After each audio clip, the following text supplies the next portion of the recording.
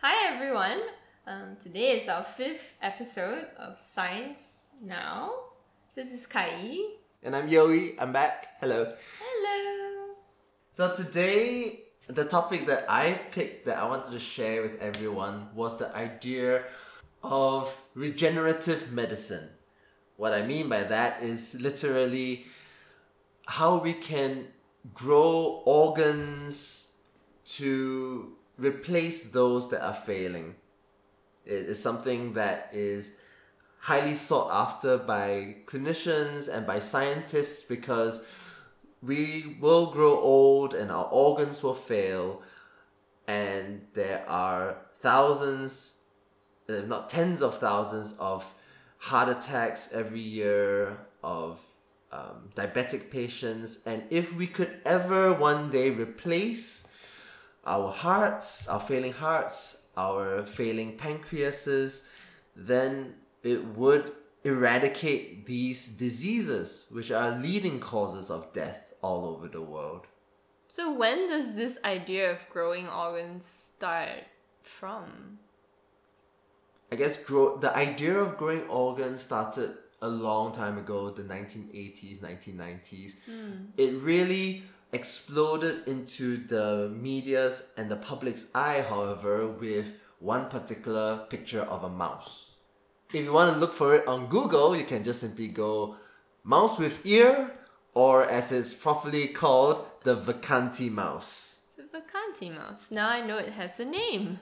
It was named for Charles Vacanti, who created it in the University of Massachusetts.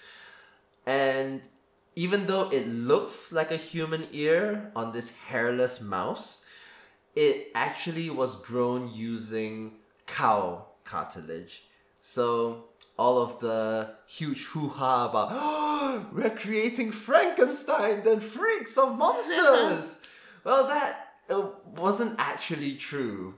A lot of the outrage at it was that we were growing human things on animals, but actually we were growing cow things on animals, which just so happened to look like a human ear because it was hand sculpted to look that way. Hand sculpting. Yes, indeed.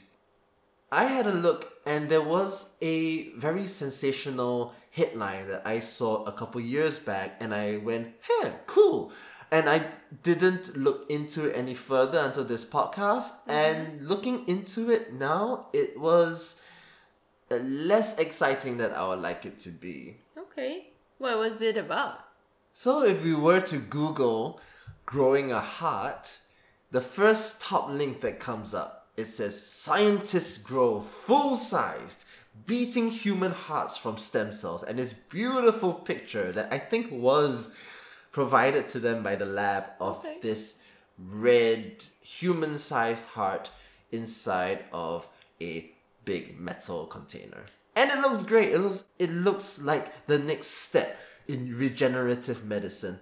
And don't get me wrong, the science that's behind it is solid. The science behind it is true. They did manage to kind of do it. But this article misleads us because they say that they grew a full-size beating heart. And that's not actually true. What they had to do was to, as disgusting as it sounds, take a heart from a cadaver, from a dead body that was already rejected for human transplant because there was something wrong with the heart.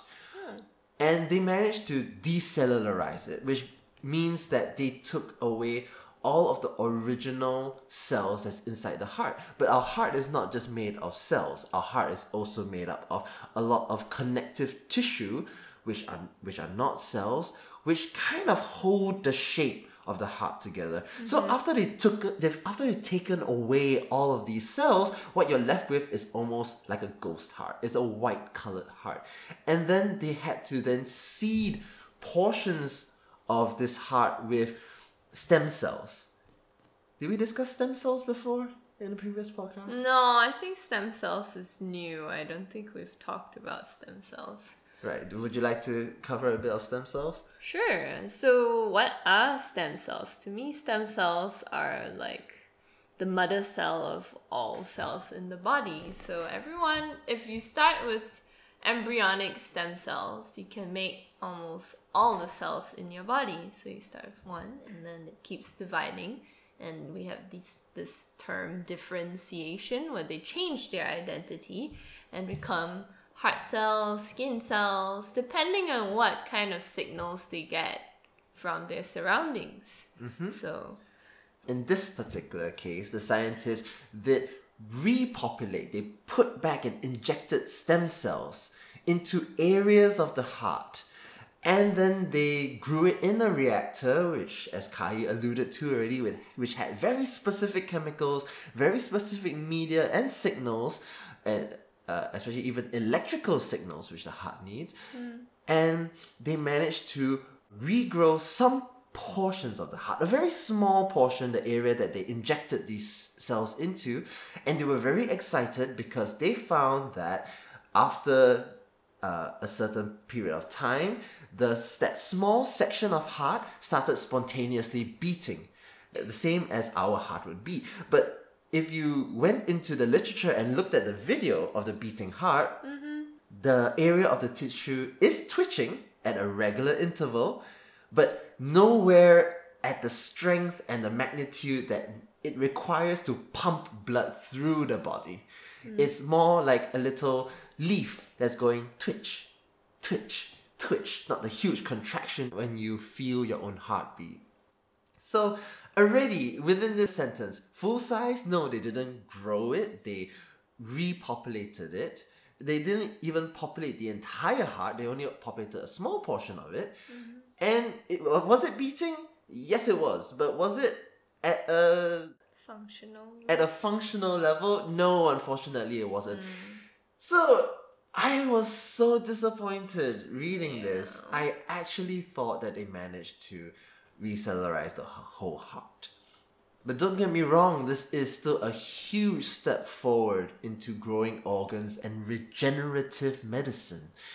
It's the start, and we have to see where we can go from here. In fact, one issue which scientists right now are struggling with is that they cannot grow large enough organs with an adequate blood supply. They cannot create the vasculature system, which we all need. All of our organs are supplied with blood. Even in this particular scenario, they did not create a heart because they didn't grow the blood vessels on the inside. The blood vessels were still there because of the original structure of the heart. That's right.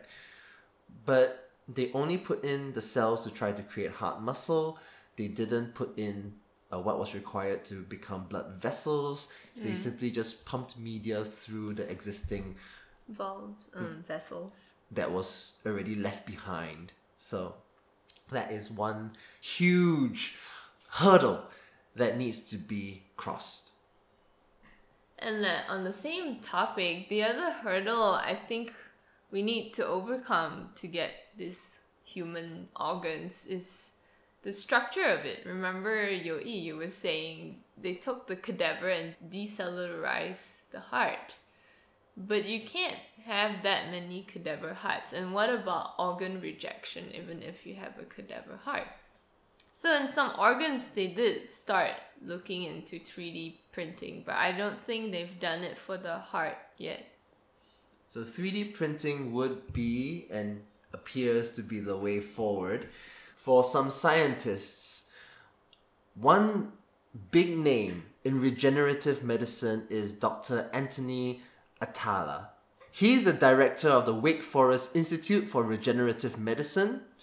And why he's famous is because in the early 2000s, he actually managed to successfully regrow a bladder replacement and have it implanted into human patients. And those human patients, they appear to have working, functioning bladders. Wow. That was a huge step forward. I can't imagine how hard it must have been for him to actually get that approved. But it has worked. And so, you might ask, why is that not being translated to the other organs, the reason for that is because the bladder, if you think about it, is just a balloon and it stores your urine.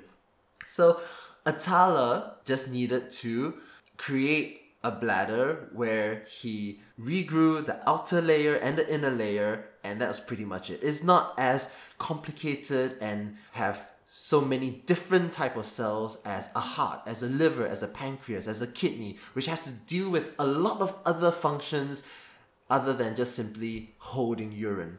So he is one person who believes that 3D printing is the way forward.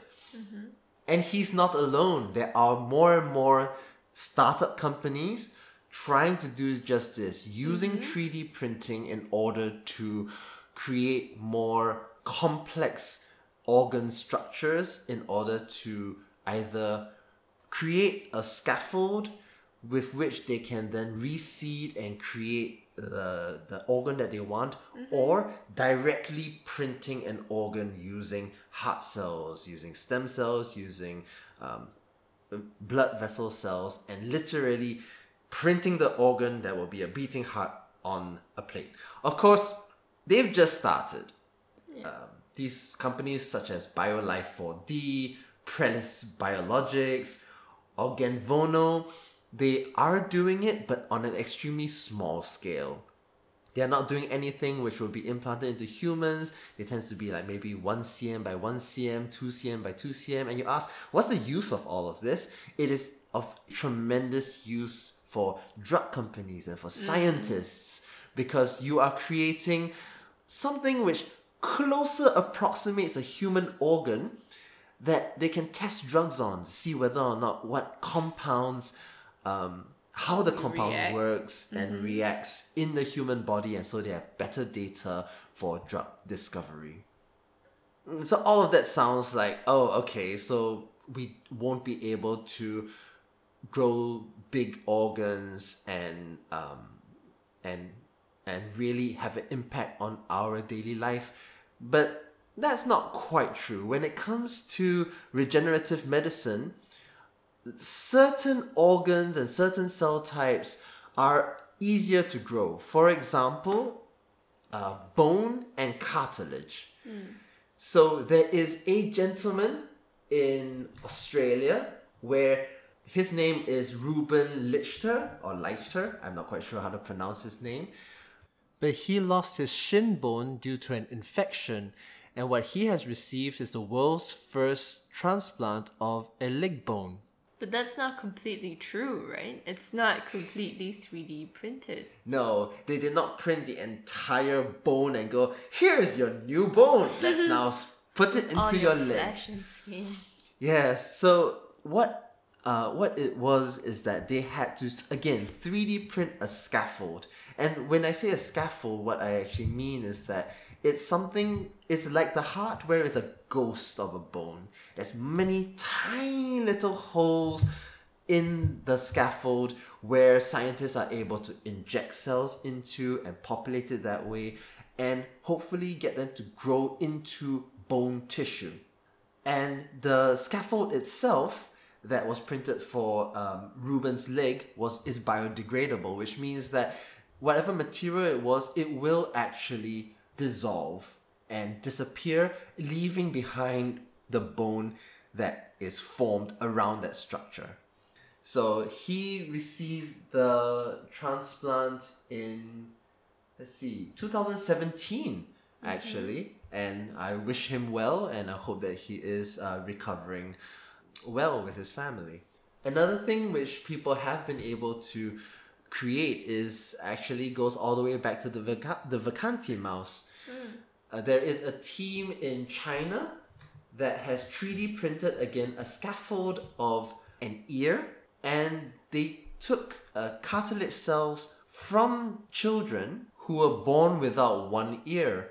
They scanned the existing ear of the child, put it into the computer, 3D printed a scaffold of the existing ear, took pre-cartilage cells, which are kind of like stem cells, but stem cells which are a little bit more committed and would only really go down the route of becoming more cartilage. They put it into the dish together with the scaffold and let those partial stem cells grow and create a cartilage ear in a dish. This time, not on a mouse. And then they took that ear and surgically implanted it under the skin of the missing ear on the children. And they appear to be doing well. There are 5 Chinese children who have undergone this therapy this year, in fact. And because these cells are taken for their own bodies, they should not have any form of rejection. So regenerative medicine has actually come a long way. Before this, what these children would have had was that they would actually take cartilage out from the rib cage, and a surgeon would have to hand sculpt something that he thinks approximates the shape of an ear, and then after that put that cartilage onto the child's head. This time around, the 3D printer is definitely better. I'm sorry not to slight surgeons out there, but a 3D printer is pixel perfect and does not require the skills of your surgeon being Sculptor? Michelangelo or Raphael? Michelangelo, the next Michelangelo. You can search online for this, and you see that the children's ears are actually doing very, very well. I will post the links for the articles that I've talked about below in the information section of the podcast. So these ears, they had no problem vascularizing? I guess the ear is not very thick to start with. Yes, so the thing about the bone and the ear is that yes, they do require a blood supply. The scientists, they do look at it, and because they have to see that the transplant is taking well, and apparently it does slowly vascularize. So these type of tissues which have lower blood requirements or are mainly made out of one particular cell type or a simple organ structure, it seems that we are actually crossing all the hurdles for these type of organs. But when it comes to the heart, the liver, the kidney, those that I've mentioned before, that's still a long way to come. Yeah, one step at a time. So I hope that was an interesting look into growing organs, because I had a real fun time actually researching all of this. And I do understand that when I was researching this, I found a lot of dead ends and a lot of poorly reported articles. But if you keep on searching and reading about what has actually been done, it is a very exciting field of study for the future. All right. So that's all we have today for growing organs. Thank you for your time. If you have any feedback, any topics you want to listen to, you can email us at singingdancingscientists with an S at gmail.com, and we'll see you next time.